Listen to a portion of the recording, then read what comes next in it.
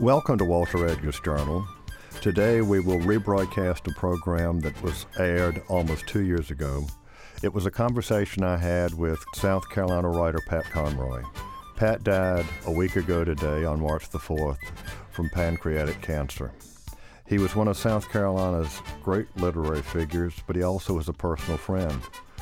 Among his many works were The Water is Wide, The Great Santini, The Prince of Tides, and The Death of Santini.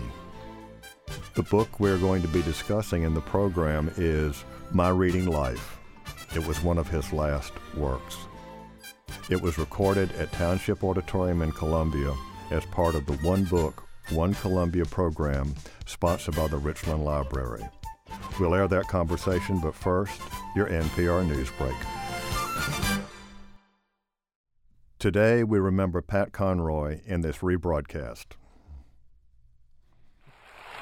This is a conversation that was recorded live at Township Auditorium in Columbia as part of the One Book, One Columbia reading program sponsored by the Richland Library. Pat, we've done this before, and one of the first questions that people ask, and particularly for these young writers out here, what was the one thing you would recommend that they do if they want to aspire to be a writer? You know, my Mom, we're not sure she graduated from high school. We know she went to high school. My grandmother and grandfather went to third grade. But when I was growing up, my mother read to me and my older sister every night, and she got it in the heads that we were going to be Southern writers with great emphasis on the word Southern. Now, my father was a Chicago Irish Yankee who did not read, and I do not know if he could read. And I don't even know if he read any of the books I ever wrote about him. But, you know, I had this powerful force in this mother who, you know, when I write today, I still hear her voice. And, you know, she had this Southern, she was from the hills of Alabama and Georgia. And she would always say, "Now, Pat, it would make me so proud of you if you would be a writer." And, of course, then The Great Santini came out. And her pride diminished overnight. And my father went crazy, and both members of my family went nuts. And I had a grandmother, my dad's mother and father never spoke to me again. That was it. And I learned very early that writing had, you know, severe consequences. But my mother betraying me, and what she said was wonderful. She said, "In The Great Santini, you made your father the strongest figure. I was by far the strongest person in that family. I was the one. Everything that happened in that family was because of me. He was too dumb to come up against me. And you weren't a good enough writer to see it." And I said, "Mom, I saw it, but I needed you perfect for The Great Santini. I needed you to be the way I thought about you as a boy. And that was perfect. And I had to have that. But I said, Mom, I'll get to you later on down the line." And that's a promise. Well, you more or less did in Prince of Tides. She's there. She's a strong character. But if you had renamed The Great Santini for your mother, what would you have called it? The Idiot Woman Who Married the Great Santini.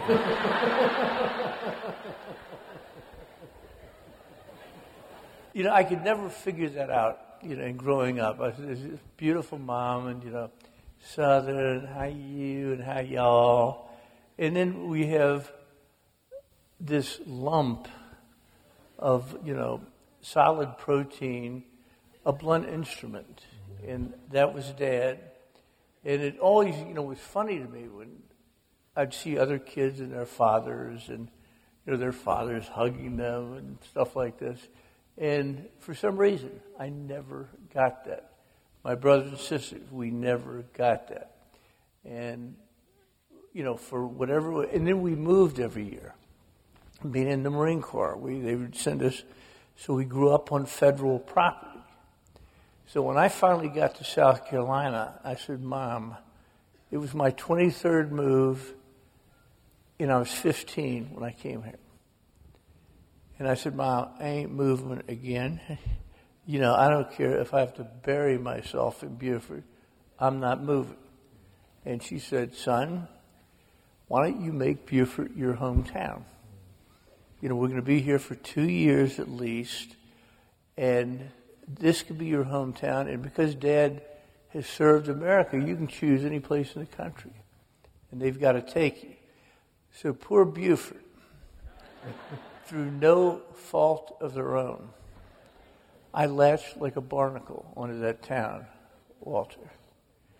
And through good and bad, whether they wanted it or not, and it is so much of an attachment that a guidebook came out 10 years ago in which I'm listed as a native of Beaufort.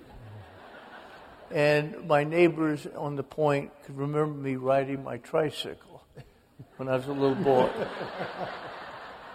So fiction and nonfiction have certainly merged, in these places. They accepted you, and you attached yourself to Beaufort because you talk about the influence Thomas Wolfe had on you, and you said you sort of kept tabs on introductory paragraphs and closing paragraphs of books. I sort of do the same thing. And one opening paragraph that I even cite in my history of South Carolina is, my wound is geography. It is also my anchorage, my port of call. I grew up slowly beside the tides and marshes of Colleton. The opening prologue to Prince of Tides. You talk about Wolfe grabbing somebody with the opening lines of Look Homeward, Angel. My friend, you grabbed at least South Carolinians because you may have been born elsewhere and moved 23 times, but I think there's Pluff mud in your blood.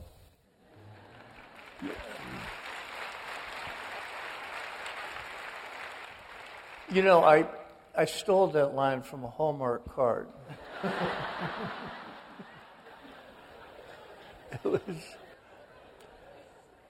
And I wrote that when I was in Rome, Italy. I was missing South Carolina so badly. And I always, when I'm away from South Carolina, when I'm away from the Low Country, I'm always telling myself, why did I leave? What was I looking for? Why did I not just stay my whole life there? And it has been, absolutely central to my whole writing life because I came to this place when I was a kid. I can't tell you how wonderful Beaufort was, Beaufort High School. I have this king of the world principal, Bill Dufford. I've got English teachers like Gene Norris and Millen Ellis. And I then go to the Citadel, and there are 5 English majors in my class because being an English major at the Citadel in my time was an open admission I was gay. But I have these teachers that love me, and they encouraged me to write. And Gene Norris would come up, and he'd introduce me to people. He'd introduce me to the poet laureate of South Carolina. He was the one that gave me Thomas Wolfe's Look Homeward, Angel. And after I went crazy for Wolfe, he took me the next summer up to see the house where Wolfe grew up in Asheville. He took me to the grave of Thomas Wolfe. And we were going to the house of Thomas Wolfe, and he'd say things in the book. He'd say, right there, Pat, that's where the boarders used to sit after dinner, and Thomas Wolfe's mother would serve them dinner. And his sister would entertain them on the piano. That's the piano she used. And we went upstairs, and there's a death scene in Look Homeward, Angel that anytime anybody dies in my novel, I'm always trying to write a better death scene than Thomas Wolfe did about his brother, Ben Gant. And it's one of the, I cracked up when I read it. I still cry when I read it today. And as Gene Norris, this great teacher, takes me to this house, he said, "Now, Pat, prepare yourself. There's the bed that Ben Wolfe died on."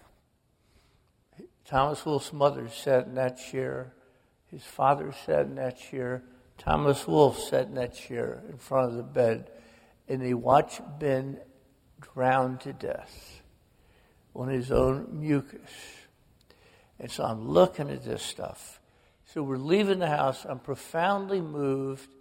And as we're leaving, Walter, apples were, North Carolina apples. They were blooming then. He jumps up, grabs me one, and says, "Eat it, boy." So on the way back to Beaufort, I said, "Mr. Norris, why are you having me eat that apple?" And great English teacher Gene Norris says, "Because it's high time for you to know there's a relationship between art and life." And that was my English teacher when I was 15 years old. I think that particular story is interesting because when you talk about reading, you use verbs that one would talk about eating. You talk about devouring words, devouring books, making them a part of you, and particularly words. And let's go back to Wolfe, because clearly Thomas Wolfe had a tremendous impact on you. You even talk about it yourself where, I think you said you could use 5 silver-tongued adjectives where one Anglo-Saxon word would suffice. And that sometimes is a complaint about Wolfe. But clearly, you read this book, Gene Norris gave it to you, and I think the young people out there need to understand, you don't just skim through a book. You read it, and then you reread it, and then you reread it again, and you still read it. But initially, you read that book through 3 times, and that's not a short book. When I tell people, young people, about reading, and for me, reading has done this. Reading has changed my life utterly. It's changed everything about my life.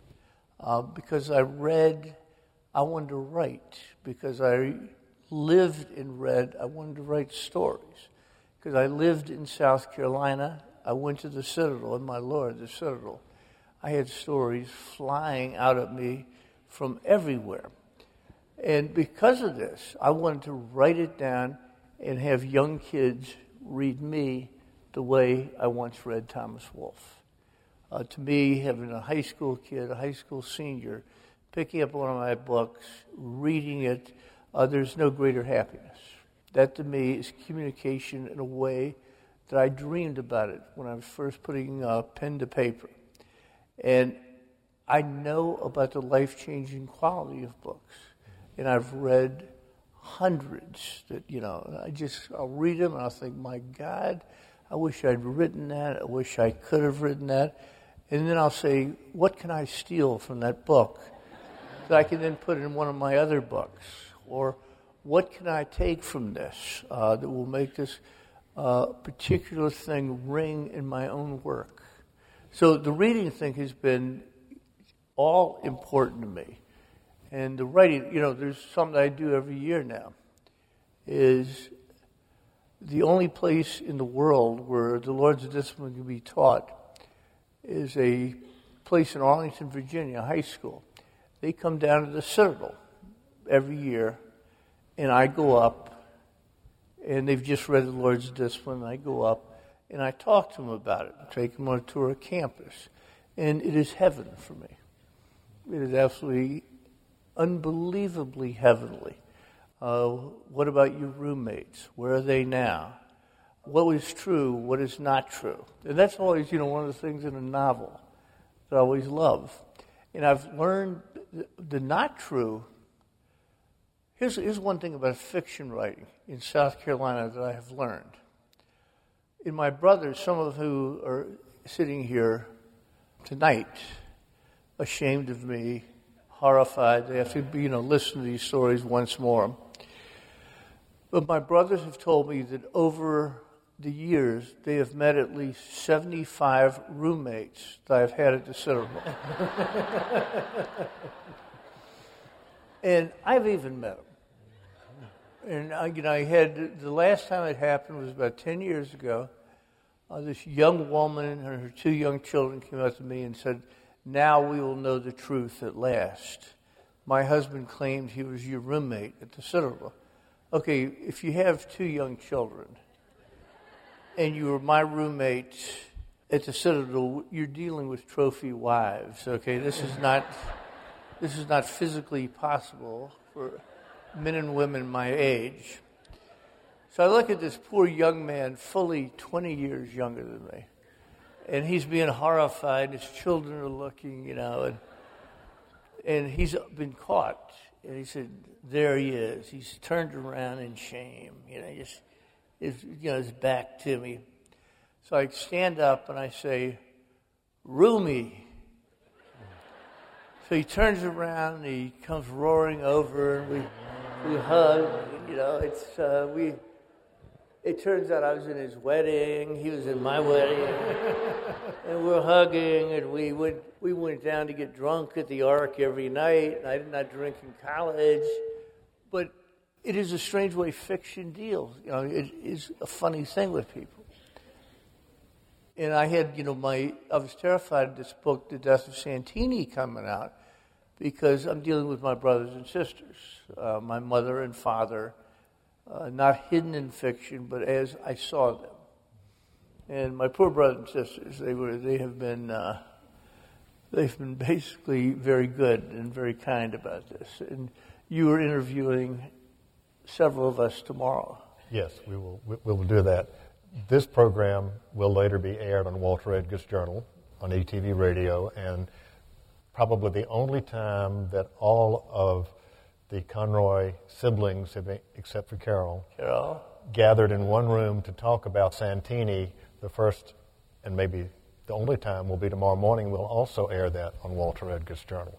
So any special precautions I need to take? Yes, you need. Here's one special precaution. You will find me a lot smarter, nicer, much grander a personality, much smoother, and much more charming than you will any of my sorry brothers and sisters. Yes, but... And it has been a burden on me my entire life. Yes, but Pat, when the great Santini was on his deathbed, the only person he said that he loved was your brother-in-law, Bobby Joe. My father. He was... this was my poor sister Carol is a poet in New York. So when Dad died, like when Mom died, the Conroy kids wanted to do it right. We wanted to send them out right. We as a family had suffered. These people had made us, we were all crazy. We've all been in insane asylums for most of our life, hanging by our feet like monkeys. But when the end came, we wanted to do it correctly. So we split times up, and Dad was dying in my sister's house, my sister Kathy. Carol came down from New York, and I was relieving her one morning. And as I drive up to the room where Dad is dying, I hear Carol screaming at my father, screaming, "Dad, Dad, you got to tell me you love me, Dad. You got to tell me you're proud of me, Dad. You just got to before you die.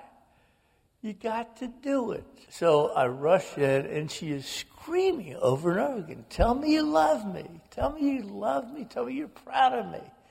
So I grab Carol. This is the oldest brother, and you know that my brother Mike, he says birth order is the most important thing in family. And, of course, because I'm number one, I'm loathed and hated by my younger siblings. But I go in to get Carol, and she's screaming at Dad. I said, "Carol, conference with the eldest, the tribal leader." So I get her out, and Walter, she's crying. She's upset. It's horrible. She's weeping, sobbing. And I said, "Carol, one day I want to tell you is Dad is dying. He's not going deaf. And you don't have to scream at him. He can hear you very well." And she is just beside herself, and she's going, Pat, he's never told me he loved me his whole life. He's never told me he's proud of me. I've made it as a poet in New York. It's so hard. It's so hard to make it as a poet. I've done it. And he's never told me he's proud of me at all, or, that he loves me at all. He's got to do it before he dies. And she's crying and weeping, and she says, has he ever told you he loves you or he's proud of you, Pat? I said, well, now that you mention it, for the last 30 years, my phone has rang at 10 o'clock every morning. And his dad.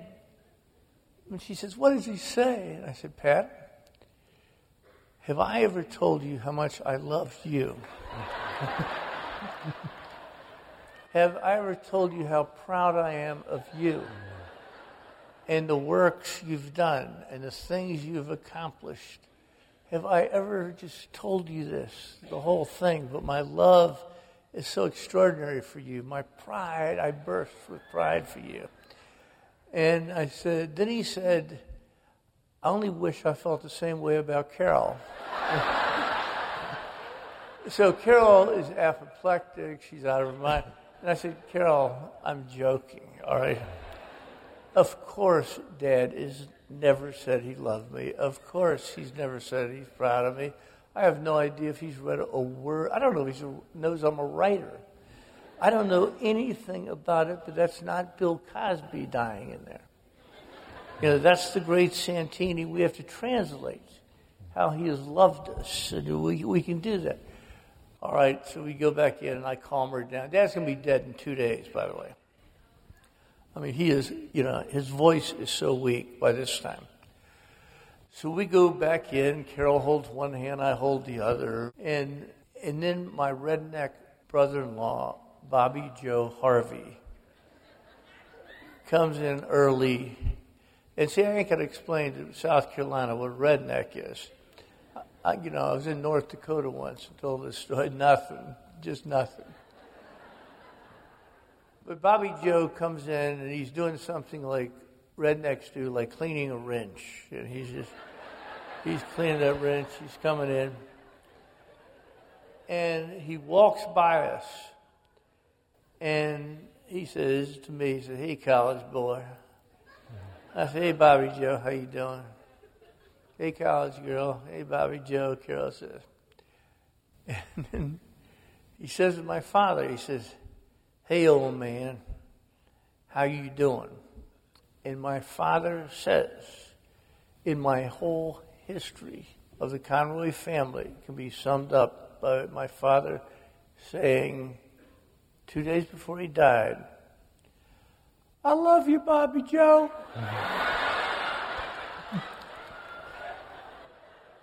I'm proud of you, Bobby Joe. And I had to stop my sister going for his throat. And I think if she had made it, that would have been it. That would have been, the end of that would have been the death of Santini right there. But that's the way he was your whole life? I think the Conroys can't do anything without it being a production. A grandfather died, and it's up in the hills, and it's a snake handling family. It was the serious South, and I'm watching them, and they have the open casket, and they're going by, and my Aunt Lillian says, I can't let him go. I can't let Cicero go. And these women in white say, you got to let him go. Lillian I can't let him go. I just can't let him go. Next thing I know, she leaps in with him. And I see a little 80-year-old leg going over, and she's on top of him. It started to tell me where if you love Cicero, you went in with him. So by the time I got there, Cicero looked like he'd been dead for about 3 years in this thing. But it is the way of the Conroys. It is always melodrama. It is too much of too much, and it is never what we hope it's going to be. You talk a lot about your mother's family, but your father's family from Chicago, they could not have been more different from one another. I mean, you've got some really battling genes in your body. I mean, you've got Irish folks from Chicago, very old-fashioned Catholic, and then you've got the Peaks, your mama's family. Yes. It was a disastrous marriage. Mom hated Dad's people, just hated them. Thought they were crass, crude. They were nice enough to hate us because we were Southern. And we would go to Chicago and they'd go, "Hey, Peg, how y'all doing? You and your little redneck children want us to cook you some grits or some Aunt Jemima pancakes?" And my mother would take that for about a half hour, and she'd be back in the car, and we would be heading down to South Carolina or Georgia again. It just never worked. They could never forget it or leave it. And I think they have been most critical of the death of Santini. One of the characters that really comes out, not until your last one, the death of the great Santini, is your mother's mother. Talk about an incredible grandma. I think you need to talk about your mother's mother. Yes. You had asked me before about that couple, the beautiful couple from Atlanta, that if they read The Prince of Tides, I had this guy come up and his wife, and you've seen this in South Carolina a million times. A couple of you are these people. And, you know, the guy was like president of KA at his fraternity in Carolina. And you know what I mean? He has eyes like, you know, hair like Palomino, and he's got these Weimaraner eyes, and he's got a name like, you know, Prelo Chastain. And so he walks up to the table, and he's married to this perfectly beautiful woman who is president of Tri-Delt. I remember, you know, and it looked like a fusion of gods and goddesses. So he's sitting there, and he can't help it. He's read The Prince of Tides, and he says, "Hey, Conroy, I have finished your book, and you've got to admit, your family's nuts, aren't they?" I said, "Yes, I do. I, admit that very cheerfully." And then something about the guy irritated me, and I said, "How's your family, pal?" And then it suddenly, my family is glorious.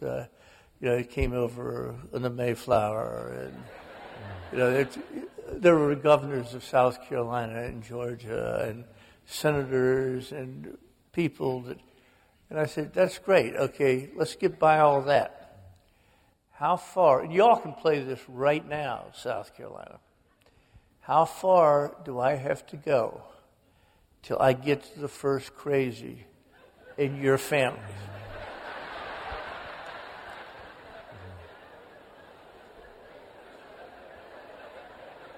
And you got to be truthful in this one. Okay? You can't, now help them out. Dad, mom, brother, sister, aunts, uncle.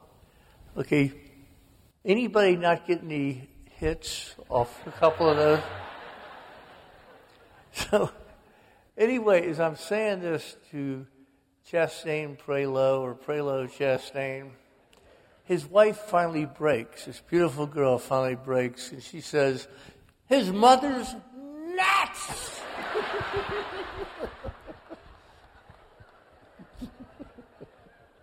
And, and this is what I found when I go around in my poor mother, why I could never talk about Stanny, her mother, my grandmother. When Mom was still alive, is Mom simply denied this. And Stanny was born up in the mountains of Alabama, third grader. She told me she got married when she was 11. And I remember when I was a little boy, she said, "I wasn't even a woman yet." And I'm thinking, my God. And I have no idea what that meant. But Stanny ended up getting married, we think, 9 times. There have been guesses as much as 12. And when I first got a divorce, I remember telling Stanny I was getting divorced. She says, You know, I've never believed in divorce. I've always believed in the sanctity of marriage. And I said, funny you would say that, Stanley. You believed in its sanctity at least 10 times that I've counted. And she said, men just love me. They came to me like bees to a flower. And so I always found this, utterly fascinating. And my sister Carol with my mother, Dad was in Vietnam. And this is the kind of thing that to me is, you find out who you are as a family. And so Carol, she's a Winthrop grad, fairest flower of the South. And we're down, and I have just gotten fired from the Fusky Island. So there was all this thing. Dad's in Vietnam. And the next day we're getting a picture taken to send to Dad in Vietnam. So my brothers, and it was the 70s. If you look at the death of Santini, look at the picture in there, and you'll see what is wrong with the 70s, as you see how my brothers are dressed. And so we're all in there, but Carol, the night before we're going to have the photograph, she comes in. My grandmother's there, Stanny. And Carol says, I'm about to make an announcement. And, I'm thinking, okay. And Carol was always, she's the family poet and the family drama queen. And she says, I'm announcing to the family that Chris and I are lesbian lovers. So this is 1971, kids, so you know the time frame. Okay, my little 4- and 3-year-old daughters are there. Everybody in the family is there. My brothers and sisters are there. And then my mother drops on the floor, screaming and crying, and says, I knew it. I'll never be a grandmother now. And I said, Mom, stand up, introduce yourself to my 2 daughters. And I always knew this, that, this was your father's fault. And in a Conroy family, it has to escalate in this way. And my mother says, I can never accept it. And Carol's screaming, you must accept it. I am your daughter. This is the love of my life. And my little daughter's saying, Dad, what is a lesbian? And my Stanny is on the side. Stanny is over there. My grandmother, been married 10 times. She said, she's no lesbian. I've been around the world 10 times. I've met lots of lesbians. And then Stanny says one thing, ladies and gentlemen, and this is where my confusion as a human being and my confusion as a writer will always reside. There's one thing said I don't get. Stanny kept saying over and over again, Carol, you've never even been to Beirut.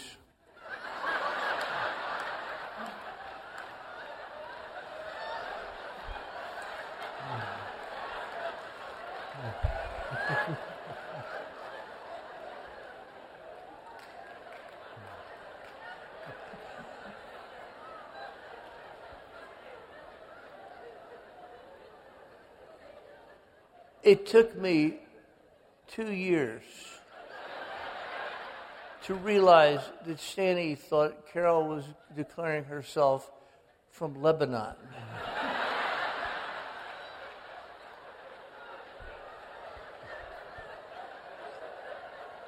But Stanny represents something, Walter, that you caught in this. There is always one breakout figure from all of our family.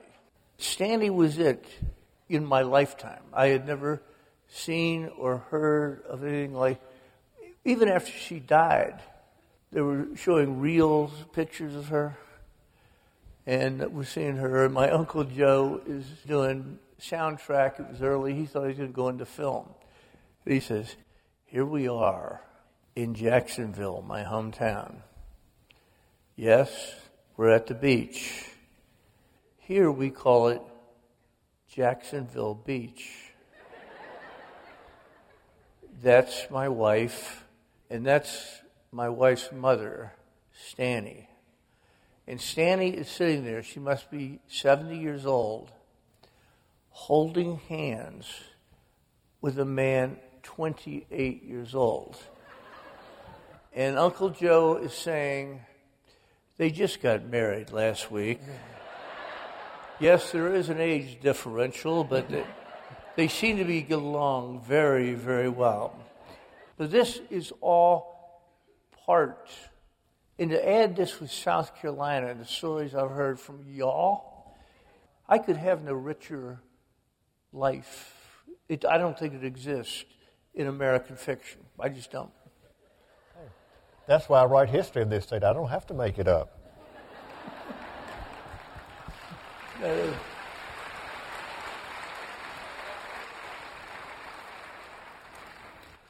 Let's get back to your writing, and I think particularly to the influence of Gene Norris. In all of your writing and all of your comments, and ever since I've known you, this man, this great teacher, had such an impact on you. You fell in love with Thomas Wolfe, and then you began to write him very flowery essays. And so then he gave you The Sun Also Rises. That's right. Gene was one of these magnificent teachers. And if there's any English teachers or any teachers at all in this audience, I fell in love with teachers.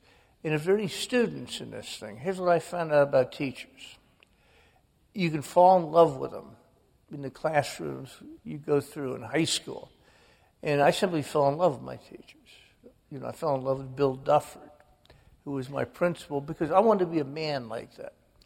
And I wanted to walk downtown in Beaufort and have people look at me with the same respect they had for Bill Dufford. Gene Norris, I wanted to be a man that thought the way he did. Gene Norris, I come here in 1961. Do you know who Gene Norris introduced me to in 1962? Martin Luther King. You ever met a white boy who met Martin Luther King in 1962? And it was at Penn Center. Gene Norris took me up to meet the poet laureate Archibald Rutledge. He knows I want to be a writer then, and he has me dress up in a coat and tie, and we have a basketball game in Myrtle Beach. On the way back, he says, okay, now I'm introducing you to this poet. He's the poet laureate of South Carolina. He lives on a plantation. And I've told him I called, and he's going to take you around. This is a teacher. I'm 16 years old. So this is his free time. This is Saturday. He takes me to this thing, and this elegant man answers the door. And I've always wanted to look this, Conroy doesn't look elegant. Archibald Rutledge takes me, and he said, I hear you want to be a writer, young man. I said, yes, sir, I really do. He takes me up to his writing desk. He shows me what he's working on, and it was a poem. He hands it to me, asked me to read it, and said, is there any word you would change? So I'm thinking, and he said, really, read it carefully. So I said, one word, maybe this word could be stronger. He said, thank you very much. I'll consider that. He walked me all over the plantation, and he said, notice the details. This is where the bucks sharpen their antlers on the cypress knees. And over here is where Francis Marion ran from the British and swam across to one of my relatives' house to escape them during the Revolutionary War. And so I'm completely floored by this. He serves me tea. It's terrific. We say goodbye. And I get in the car. I'm thrilled. Yeah, I'm meeting a great writer, and I am thrilled. I've never been a writer in my life. And so Gene, as we're driving off, he said, okay, what did you learn from that visit?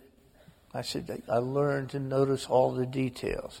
I learned to notice, things that are around me in nature, and to make sure I get the details right. I learned where Francis Marion escaped from the British, and he said, if that's all you learned, you didn't learn anything. I said, what are you talking about, Mr. Norris? I just told you everything he said. He said, no, you're not as smart as I thought you were.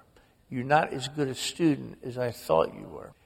What you should have learned, if you ever become a writer yourself, you now know how to treat a 16-year-old kid in South Carolina who wants to be a writer like you. And I still remember Gene used to have me calling up kids all over South Carolina when they were doing papers on me. I said, Gene, I don't want to do it. Well, I know of a little 15-year-old boy. He sure would have loved it if a writer had called him. What's the number, Gene? But it was that kind of teaching. And because of Gene, I learned this. Gene and I were best friends our entire lives. I didn't even become a teacher's best friend. But Gene was just like me, needed friends, and here's how close we became. I was one of the executors of Gene Norris's will. And you can become that good of friends with somebody who taught you to love literature when you were a boy and came into their classroom. Well, yes.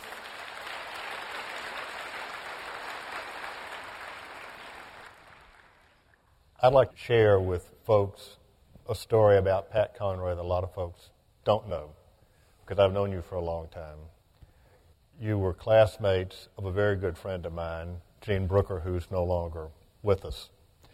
And Gene was a Citadel cadet, classmate of Pat's.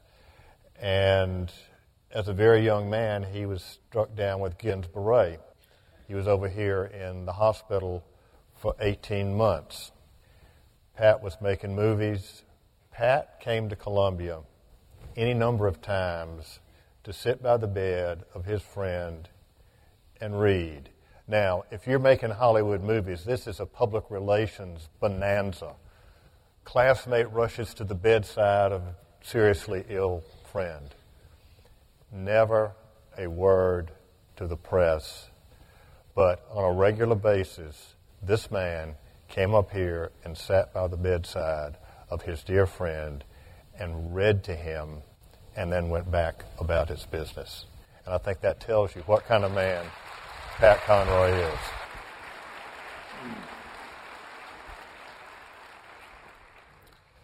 Well, Pat, tell us a story. That's what you say. That's the secret. I think your mother wanted you to be a Southern writer. That, I would say, is still what sets Southern writers off from everybody else. You have a story to tell. So, is there anything left in there that you'd like to share with our audience tonight? Because of the thing about family, and because of the Southern family is what has always been fed. It seems like the basis of everything. Love, hatred. But to me, basically, when I come down to it, it seems like family is a love story. It takes a long time getting told or a long time getting understood. The biggest shock I've had on this book tour with the death of Santini are men and women coming up to me and saying, my mother was a great Santini. I always say, I don't think I could have survived that. I don't think it is possible for me to survive that.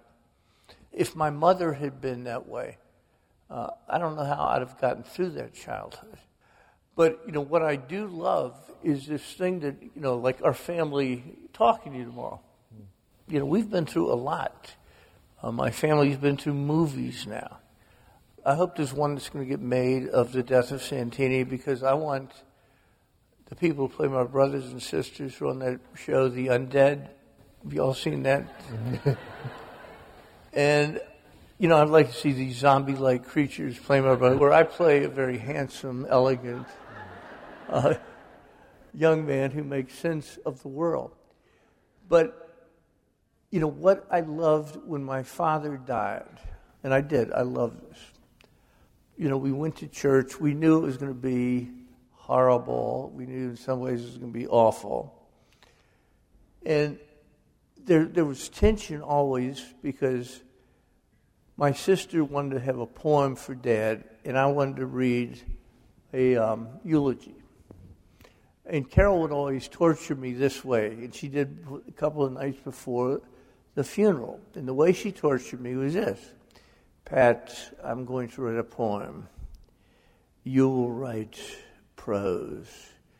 And you and I both know that prose is far inferior to poetry. And I will read my poetry after you get finished with your crappy prose. And I said, that's fine, Carol. That's, we did. So we all rushed down. And then Father Jim is a priest, his dad's brother, and we have a 300-pound mustachioed nun who is Dad's sister. That's Sister Marge. The next day, Father Jim, the worst speaker in the history of organized religion. We desperately tried to get him not to deliver, but he comes up, and he comes out, and the program's printed out. We're all ready, and I will read my eulogy, then she will read her. She writes me a note and says, Pat, I will never allow these priests to tell me what to do. They are part of the patriarchy, and I am against it. I am not going to read my poem until the priests are all off the altar. Okay, now the ceremony is started, the funeral is started. So I'm reading this. I've got a printed thing with where everything's supposed to go, including the priest leaving with a casket. And I'm thinking, I am now the only person besides Carol in the church that knows this. So I lean down, and it's, I regret this, but I'm related to my father. And I went through the plebe system at the Citadel. So I lean down. I am completely unnerved. The only funeral of my father I've ever been to. I don't know quite how to feel. So Carol's not going to get up. She's going to sit there, and the whole church is going to be looking at her. So I said, Carol, give me a break. And I turn. Now, my brothers and sisters who were in the audience, and half the audience, saw my sister go down on one knee and begin shooting me the bird. And I contend this does not happen in most Southern funerals. And my back is turned, or there would have been a fist fight in the first. My back is turned. So I later said, how many birds were thrown? And my brother Mike always low-keys things. And he says, I think there were only 50. And my brother Tim always exaggerates things. He's like me. He said, I'd say 150, 200. Mm-hmm. And I said, this rarely happens in an American funeral. But it was so typical of, what happens. And when I write books, I never worry about going too much, doing too much. I never, I've had, people tell me stories in South Carolina that I will sit and be staggered by. Simply the melodrama, the dramatics, a sister, a brother, somebody will be in there. I come here tonight, there's a man in the back who scares everybody that comes here. He says, you want a Coke? And you lift up a thing to get a Coke, and a rattlesnake springs out at you, at your face. And he said, I've scared Springsteen, I've scared Seinfeld, I've scared everybody that's come through here. And I said, South Carolina is hard to top. This guy's been scaring people with a rattlesnake for 40 years in this thing, and I didn't know it till tonight. My gosh. All right. Pat, it's time for us to wrap up. Any last words for our audience before we sign out today? One thing that I do think, reading is still the one place you can go to be alone in a very loud and noisy America. And Pat Conroy. it was wonderful to see you all tonight.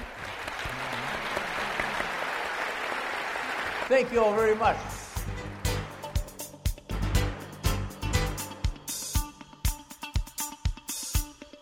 This is Walter Edgar, and I hope you enjoyed today's Journal. This conversation was recorded live at Township Auditorium in Columbia as part of the One Book, One Columbia reading program sponsored by the Richland Library. Discovering which writers and books made an impact on young Pat Conroy as a high school student in Beaufort, South Carolina, and as a mature writer for the last 20 years.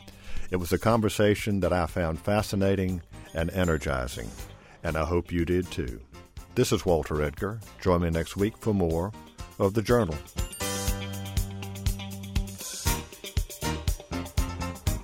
Next time on Walter Edgar's Journal, my guests will be author Pat Conroy and his siblings Mike, Kathy, Jim, and Tim. And we'll talk about what it was like growing up with the great Santini. You know, we thought all families were like that. You know, we thought all families moved every year or twice a year. We had no other family to compare it with. You know, I didn't know that everybody wasn't going home after school getting beaten up. I just thought, that's what a kid did. Finished school, said goodbye to everybody on the bus. Surely you had childhood chums y'all didn't talk about. There were other military kids yeah, for the most part. And also we moved every year. Our childhood chums were we moved to a new city. It takes a while to develop friends. You can't get a chum right away. It took me a long time to make friends, and then we consistently moved every 9 months. So, I didn't spend the night with somebody until I was a junior in high school.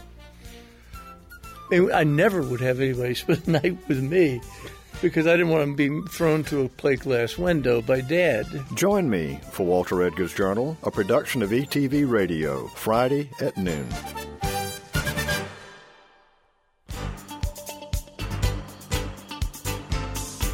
Walter Edgar's Journal is a production of South Carolina ETV Radio. The producer and engineer is Alfred Turner. Production of this program is made possible in part by listener contributions to the ETV Endowment of South Carolina. The views and opinions expressed by the guests on Walter Edgar's Journal are their own and are not necessarily those of South Carolina ETV Radio.